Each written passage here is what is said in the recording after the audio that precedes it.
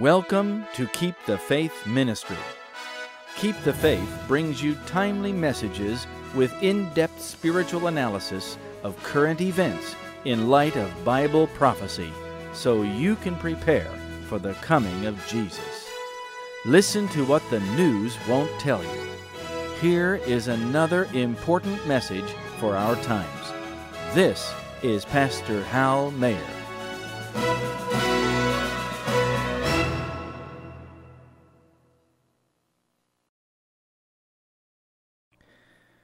I pray that the Lord has richly blessed you this past year as He has me. My experience has deepened through trials and victories, and I hope that yours has also. I pray that these tapes from Keep the Faith have been a great blessing to you, and I hope that you are sharing them with others. If you sent a gift to Keep the Faith this past year, I want to thank you personally. It has only been possible to send the tapes out because of your generous support. Our staff and volunteers at Keep the Faith need your support and want you to know that it is greatly appreciated. I don't know how we manage to send out over 19,000 tapes every month, but it happens. Please pray for Keep the Faith and its expanding worldwide ministry. The powerful life story of Esther stands as a phenomenal lesson book of the great controversy. It is a story that has important lessons for all who read it in Scripture. Children love Esther and want to be like her, perhaps because it is the classic miracle success story with glamorous overtones.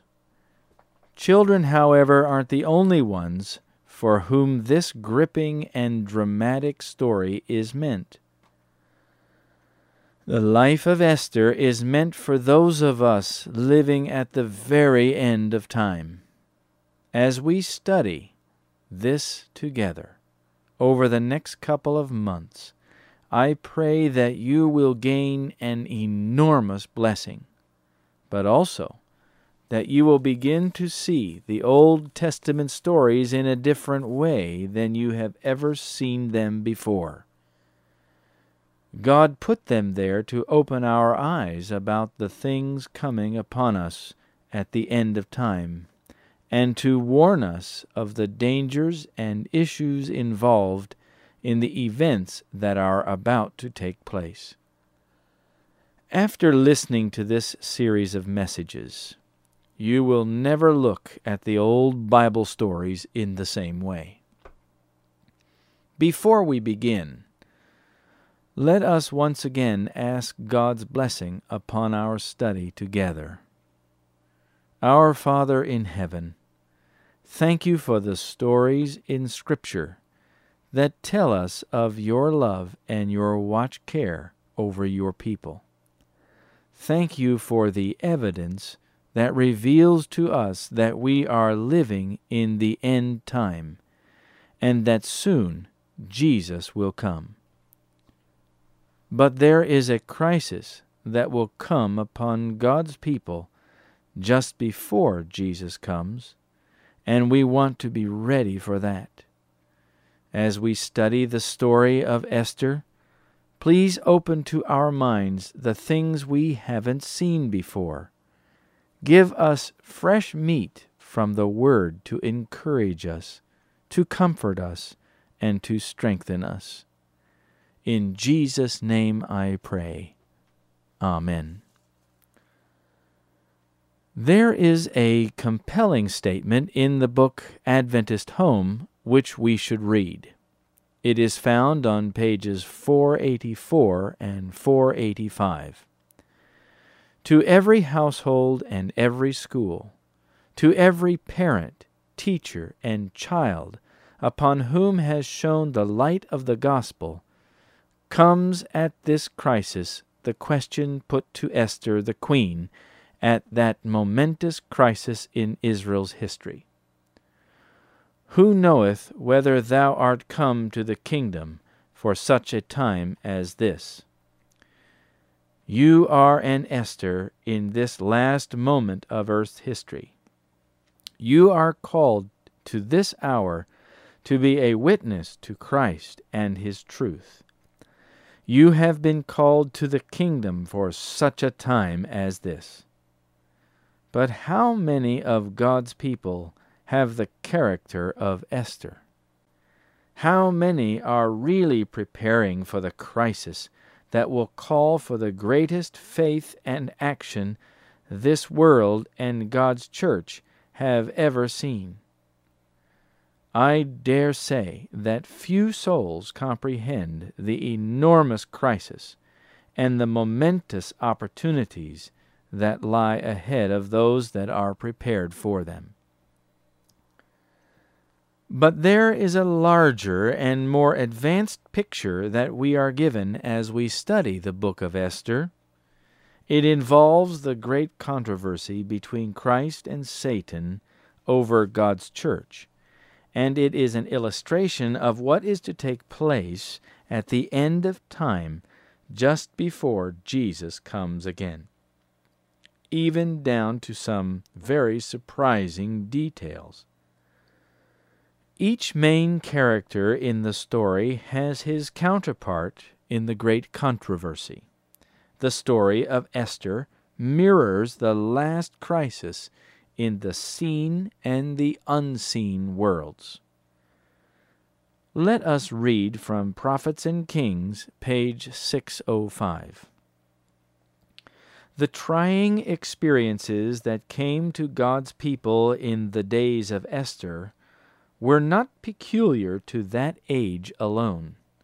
The Revelator, looking down the ages to the close of time, has declared, "The dragon was wroth with the woman, and went to make war with the remnant of her seed, which keep the commandments of God and have the testimony of Jesus Christ." Revelation 12:17. The same spirit that in ages past led men to persecute the true church will in the future lead to the pursuance of a similar course toward those who maintain their loyalty to God. Even now, preparations are being made for this last great conflict. I tell you, friends, the story of Esther is God's way of telling us what is coming and how it will come about. It also gives us assurance of God's intervening hand keeping watch over His own. Let us read the Scriptures. Esther chapter 1, verses 1 through 3. Now it came to pass in the days of Ahasuerus, this is Ahasuerus which reigned from India even unto Ethiopia, over 127 provinces, that in those days when the king Ahasuerus sat on the throne of his kingdom, which was in Shushan the palace, in the 3rd year of his reign, he made a feast unto all his princes and his servants. The power of Persia and Media, the nobles and princes of the provinces being before him. This is Xerxes the Great, known in Scripture as Ahasuerus, who ruled in the 5th century B.C. He followed Darius Hystaspes, who had made the 2nd decree releasing the Jews so that they could return to their homeland and rebuild the temple. Darius had given them great advantages. In Prophets and Kings, we are told that God foresaw that a terrible time was to come upon God's people, and thus He moved upon Darius to encourage them to leave. Those that did not leave, however, came face to face with death. Do you think that this has applications for us today? God has told us over and over that we must leave the cities, for example. Yet many of God's people fail to obey Him. In spite of difficulties, as it was back then, it is more easy now than it will ever be. Those who are praying and pleading with God for this will have an answer. It may require sacrifice, but God will make a way. When God's will is made known to us, it rests with us to take action and follow His counsel, depending on Him to open the doors of opportunity, as He did for the Jews under Darius. But to remain where God has told us not to be is folly. The final crisis will be greater in the cities and more intense than in the more remote areas of the world. But that favorable time to leave had passed for the Jews in Babylon, and they were now about to face a time of trouble such as they had never experienced, a death decree. Do you think God's warnings today are for our good and our protection? We are about to face a time of trouble such as never was, and we need His warnings and counsel more than ever, and we need to follow it. Yet the marvelous, loving kindness of God is seen in preparing a deliverance for His people. Aren't you thankful that God is so kind and gracious? Do you think that God will make a way of deliverance for His people from the time of trouble such as never was? Of course He will. But if we do not obey Him, that deliverance will not be for us. Keep in mind as we study that a human allegory of divine things does not stand on all fours, so to speak.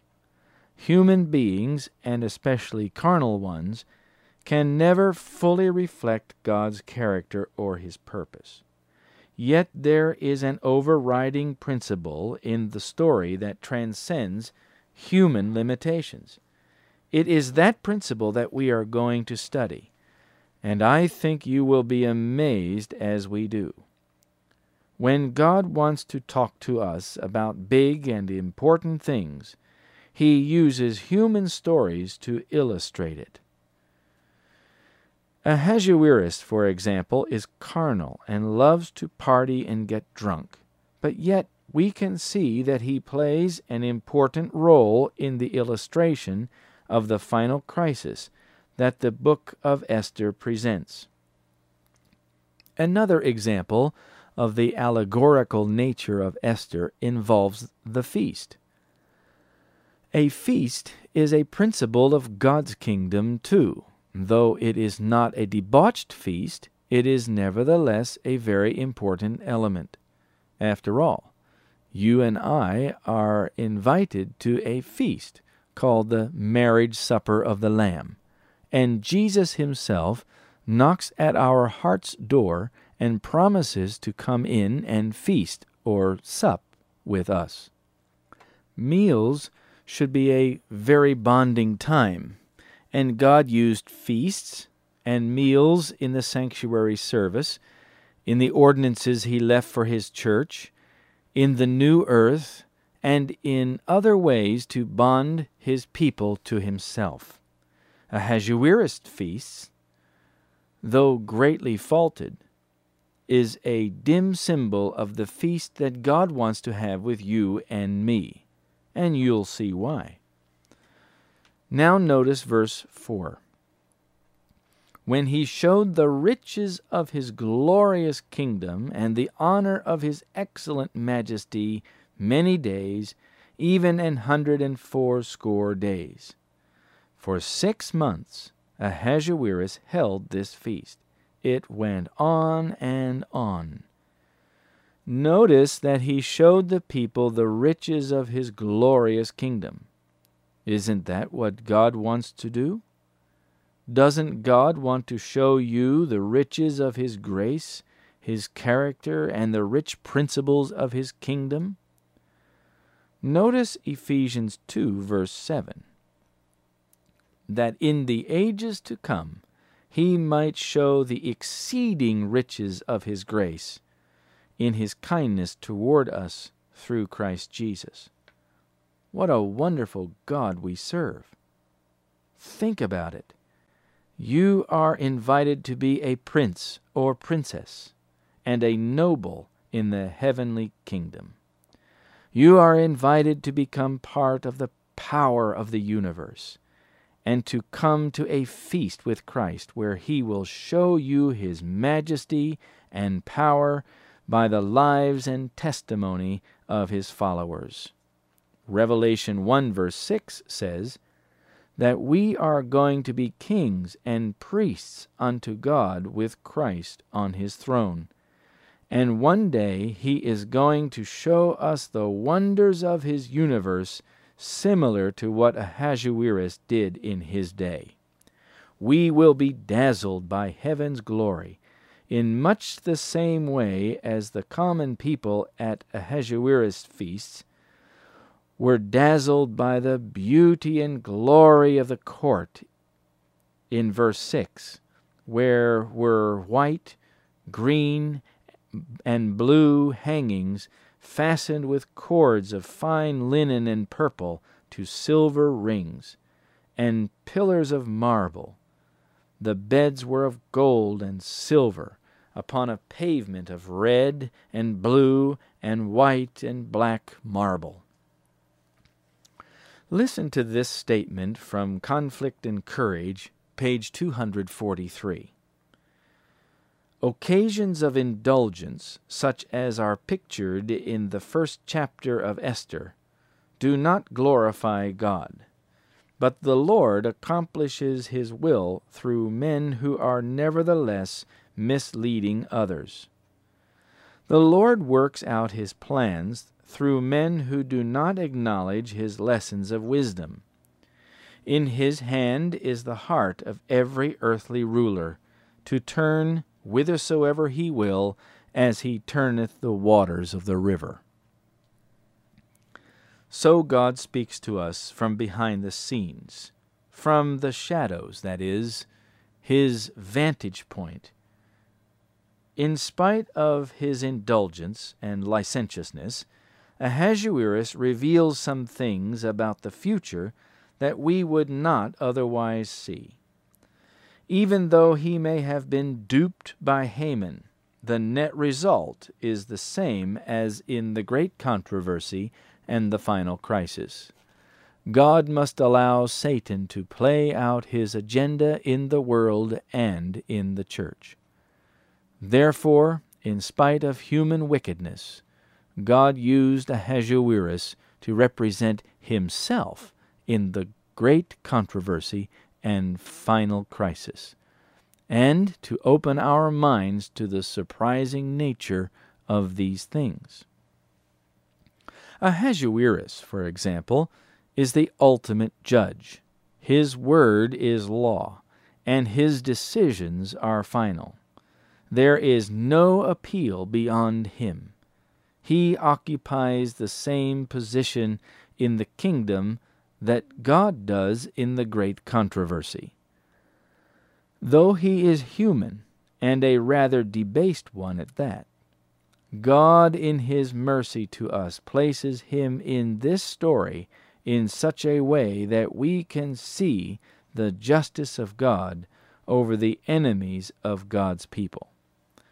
Ahasuerus cannot represent God in the fullest sense, but he plays a role in the controversy which is similar to the role that God must play also. Verse 5.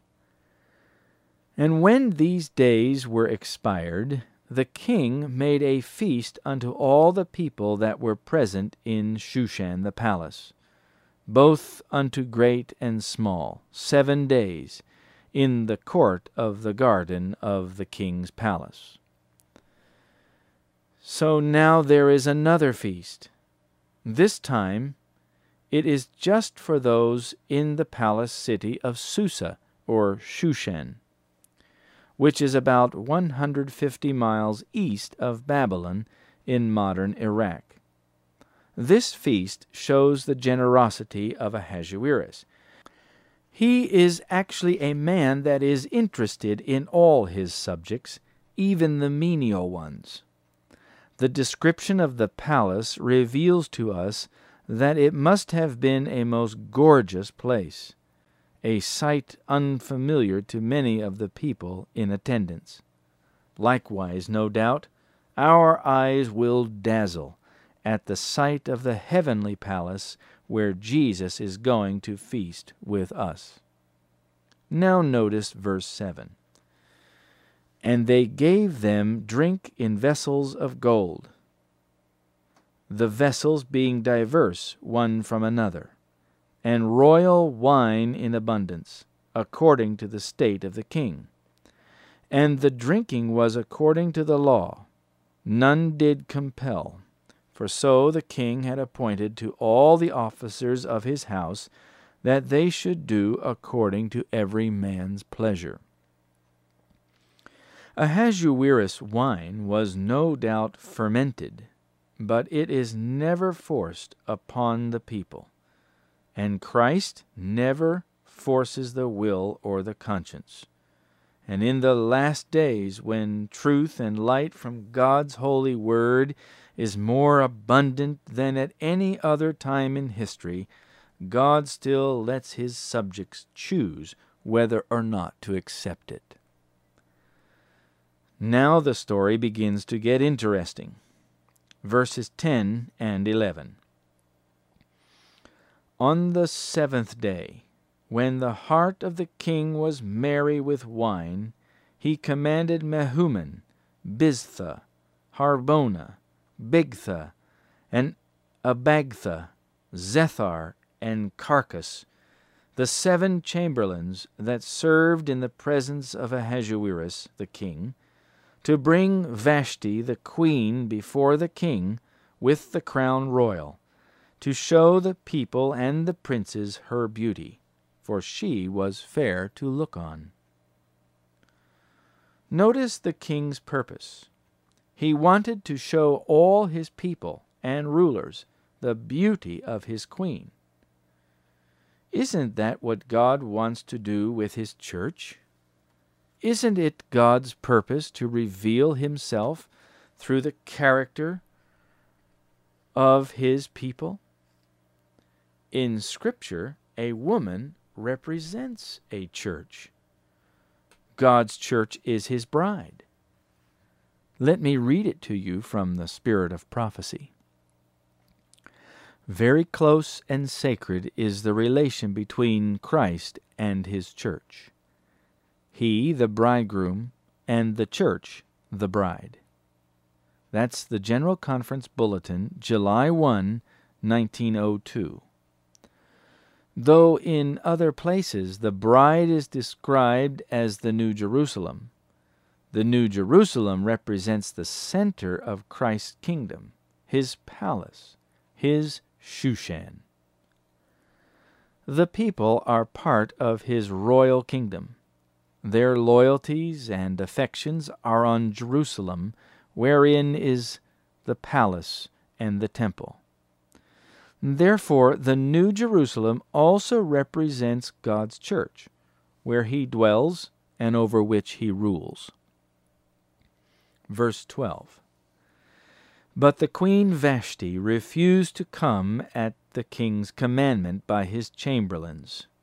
Therefore was the king very wroth, and his anger burned in him. Can you think of a church that refused to obey God and that refused to reveal his glory and character? Of course you can. Israel failed to represent the glory and character of God. They refused to obey him. They stoned the prophets. they went whoring after idols, and they rejected the Son of God. They could no longer be his channel of light to the world. God had to depose them from being his church, just as Ahasuerus deposed Vashti. God had to choose another church, just like King Ahasuerus had to choose another bride. Verse 16. And Memucan answered before the king and the princes, Vashti the queen hath not done wrong to the king only, but also to all the princes, and to all the people that are in all the provinces of the king Ahasuerus. For this deed of the queen shall come abroad unto all women, so that they shall despise their husbands in their eyes. When it shall be reported, the king Ahasuerus commanded Vashti the queen to be brought in before him, but she came not. Likewise shall the ladies of Persia and Media say this day unto all the king's princes, which have heard of the deed of the queen. Thus shall there arise too much contempt and wrath. Vashti lost her influence. She could no longer represent the king in her sphere of influence. Likewise, Israel lost the influence that God had given to her, and could no longer represent him. Notice, too, that the counselors were afraid that there would arise too much contempt and wrath. Imagine what would have happened if Israel had fulfilled God's purpose. Do you think we would have had so many bloody wars in history? Do you think we would have witnessed the Holocaust? Do you think we would be facing the results of the feminist movement and the gay movement, both of which arise, to a certain extent, from too much contempt and wrath? When God's principles of family order are disturbed, it creates baleful results. Here in the story of Esther, we see a prediction of what would happen to society if there were multitudes of dysfunctional families. It is a pointed warning about the very time in which we live, just before the final crisis. Some years after Vashti is dethroned, Ahasuerus gets around to choosing a new queen. He had been at war with the Greeks and had been distracted. The king's servants propose a simple plan. Bring all the most beautiful women to the palace, and then take your pick. Now another character in the epic story is introduced. His name is Mordecai. Before we find out whom he represents in the great controversy, let us learn something about him.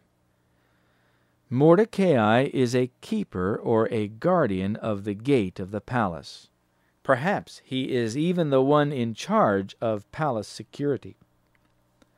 He may also have been responsible for the chamberlains or eunuchs that guarded the inner doors of the palace. Jesus said, I am the way, the truth, and the life. No man cometh unto the Father but by me.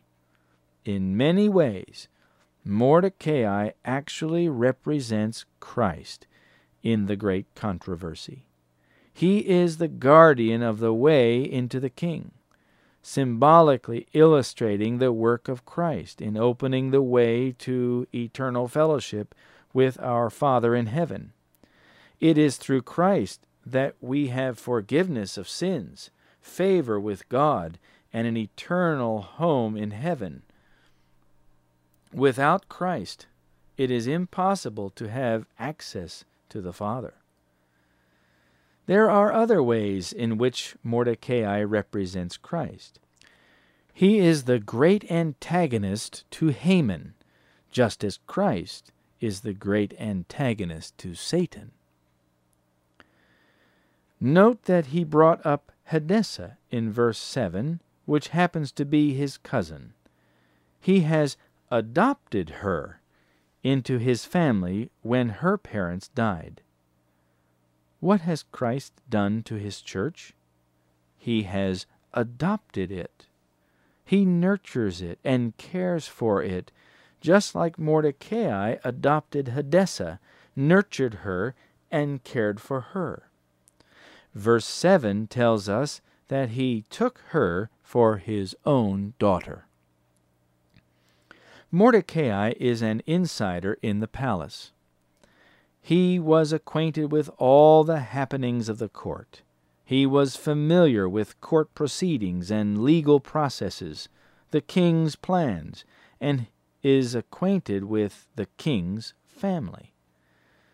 Jesus, likewise, is the great insider of heaven. He is familiar with heaven's legal challenges in the great controversy. He is fully acquainted with the Father's plans and is an intimate in the heavenly family. As the story unfolds, you will yet see other important parallels between Mordecai and Christ. Verse 8 says, "When many maidens were gathered together unto Shushan the palace, to the custody of Hegai, that Esther was brought also unto the king's house." Once most all of the other maidens had arrived at the palace, Mordecai sends Esther. This is strategic. He wants her beauty to catch them all by surprise. Esther obviously represents God's church, but more specifically, she represents the last church or the remnant church.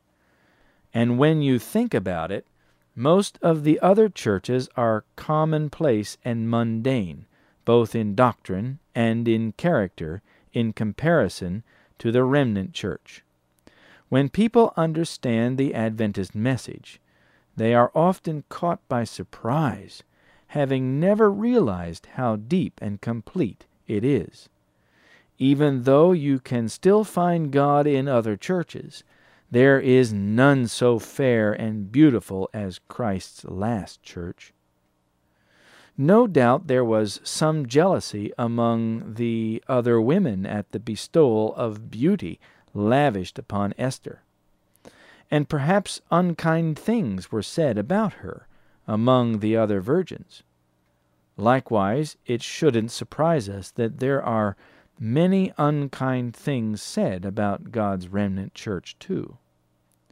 After all, no one can effectively and persuasively contest her doctrines and principles, her beauty, so they have to resort to unkind words.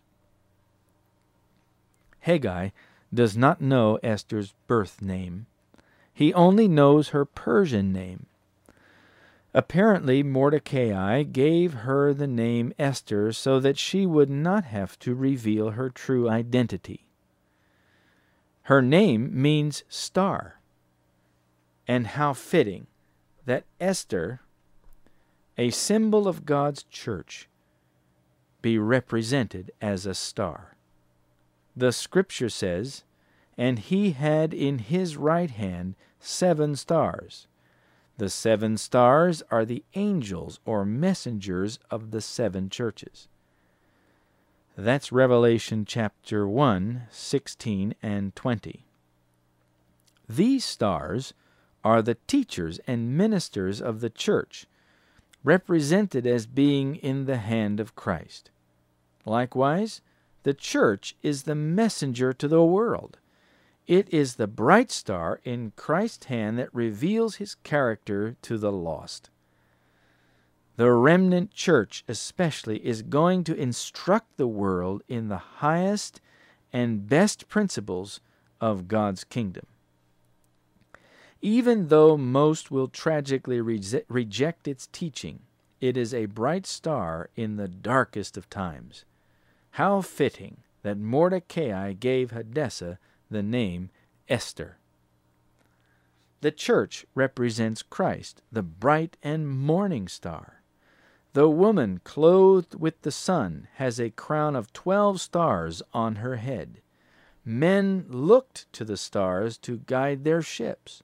The wise men followed the star to the baby Jesus. The stars in the heavens have always provided assurance that God is the same yesterday, today, and tomorrow. Likewise, the church reveals this truth about God as a shining witness in the heavens. Incidentally, there were many other women that were part of Ahasuerus' kingdom. These women were to be instructed in the way of God by Esther.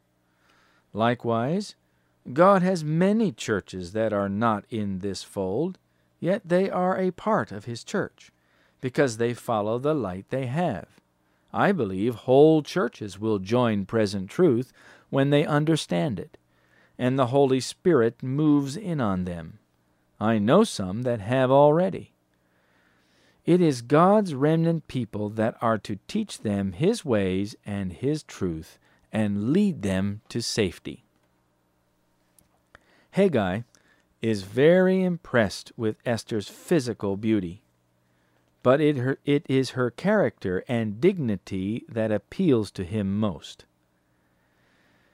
Verse 9 says that he speedily gave her things for purification, and gave her the best place in the house of women. When Esther comes to the palace, not only is she physically beautiful, but her countenance shines with a brightness and radiance of Christ's character. The same is true when we have Jesus in our hearts. Our countenances will reveal His love and power, and it is noticed. That is exactly what the church is supposed to do: reveal the character of Christ to the onlooking world through its countenance and through its practice. Verse 11 tells us that Mordecai walked every day before the court of the women's house to know how Esther did and what should become of her. Do you think that is what Jesus does with His church? Of course He does. Every day He looks after His people, both personally and His church collectively, to be sure that their needs are met, and that they are being nurtured in the fear and admonition of the Lord. That is why it is so important to spend time with Christ every day, to learn His will and to take spiritual nourishment from Him. Without it, you cannot be a part of His church. In verse 12, we are given an interesting view of the purification process that these women went through. I take special interest in this because the plan of redemption is about purification also. God's church must be purified, else it cannot be redeemed. But pay attention to this verse. It says, "For so were the days of their purifications accomplished, to wit, 6 months with oil of myrrh, and 6 months with sweet odors, and with other things for the purifying of the women." Notice that the purification of Esther and the other maidens was 1 year long. Likewise, the round of sanctuary services, which was all about purifying the church, was 1 year long. Esther, in type, was purified before going to see the king. Likewise, in antitype, the church, the remnant church, must be purified if she is going to see her king. The great controversy cannot end unless the church is purified.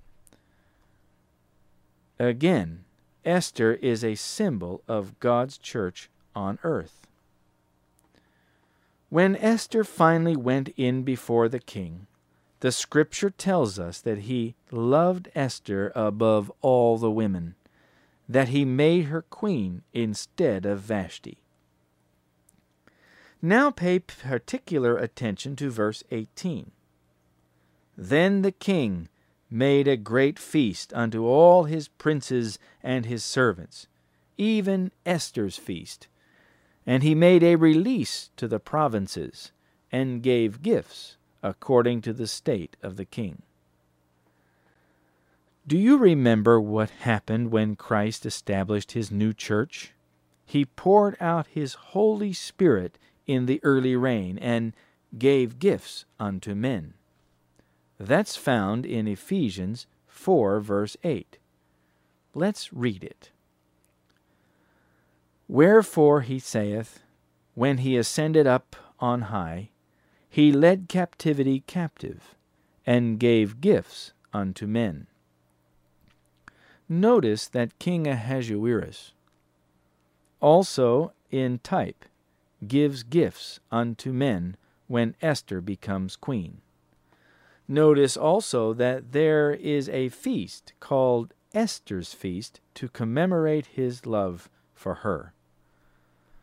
What did Jesus do with his disciples in establishing his church? He gave them ordinances including the Lord's Supper, another feast that commemorates God's love for his church in sending Christ to redeem her. There is one more little event that sets the stage for the great crisis of Esther's life. It is a seemingly insignificant incident. It appears that Mordecai becomes aware of a plot to kill the king. We find it in chapter 2, verses 21 through 23. In those days, while Mordecai sat in the king's gate, two of the king's chamberlains, Bigthan and Teresh, of those which kept the door, were wroth, and sought to lay hand on King Ahasuerus. And the thing was known to Mordecai, who told it unto Esther the queen. And Esther certified the king thereof in Mordecai's name. And when inquisition was made of the matter, it was found out. Therefore they were both hanged on a tree, and it was written in the book of the Chronicles before the king. This little side trip into the politics of the court of Persia shows us something important. Mordecai is the informant to Esther, and in type represents Jesus, who is the informant to his church of anything that will affect her welfare. Like Mordecai, he keeps a watchful eye and warns his people of dangers and difficulties. He sits in the spiritual gate and gathers information concerning the plots of Satan to overthrow the apple of his eye. The parallels in types and symbols are amazingly extensive between the characters in the story of Esther and the great controversy. As we proceed, we will gain a clear understanding that the story of Esther is a type of the last great crisis that God's people will face before Jesus comes the second time. Next month, we will pick up the story and learn about the plot to destroy all of God's people in one day. We will also learn of a few more characters that symbolize figures in the great controversy. In closing this message, let me read to you a very special quotation that will show us that we have a special work to do today, just like Esther in her day. It also tells us something about next month's message. It is from Prophets and Kings, page 605. The decree that will finally go forth against the remnant people of God will be very similar to that issued by Ahasuerus against the Jews. Today, the enemies of the true church see in the little company keeping the Sabbath commandment a Mordecai in the gate. The reverence of God's people for His law is a constant rebuke to those who have cast off the fear of the Lord and are trampling on His Sabbath. Let us pray. Our Father in heaven, it is with grateful hearts that we study the story of Esther. We recognize in it that you are above all, and you are working behind the scenes in the shadows, keeping watch above your own. May we have confidence in your love and benevolent heart toward your precious remnant people. And may we lean mightily upon your arm of strength in every crisis in our lives. Lord, there are many listeners to this tape that are struggling with sin. And friend, perhaps you painfully and longingly desire to leave your life of sin and live a pure life like Esther, to have the countenance of Jesus on your face. Perhaps you aren't living up to the name you profess and are spiritually dead. Jesus wants to give you His peace and a certainty of His love and forgiveness in your heart. You may have it indeed. Our loving Father in heaven holds out the scepter to any repentant soul that comes to Him, just like Ahasuerus held out the scepter to Esther. Just pray in your heart with me. Lord, take my sins and cast them away. Take my heart and purify it. Restore me into your image so that I will have the courage to face the enemy in your strength. I have sinned often and need cleansing. I trust in you for life and happiness and peace. And thank you for the story of Esther. In Jesus' name, amen. Though man may strive to go beyond the reef of space, to crawl beyond the distant glimmering stars, this world's a room so small within my Master's house. The open sky, but a portion of His yard. How big is God? How big and wide His vast domain. Who try to tell, these lips can only start. He's big enough to rule His mighty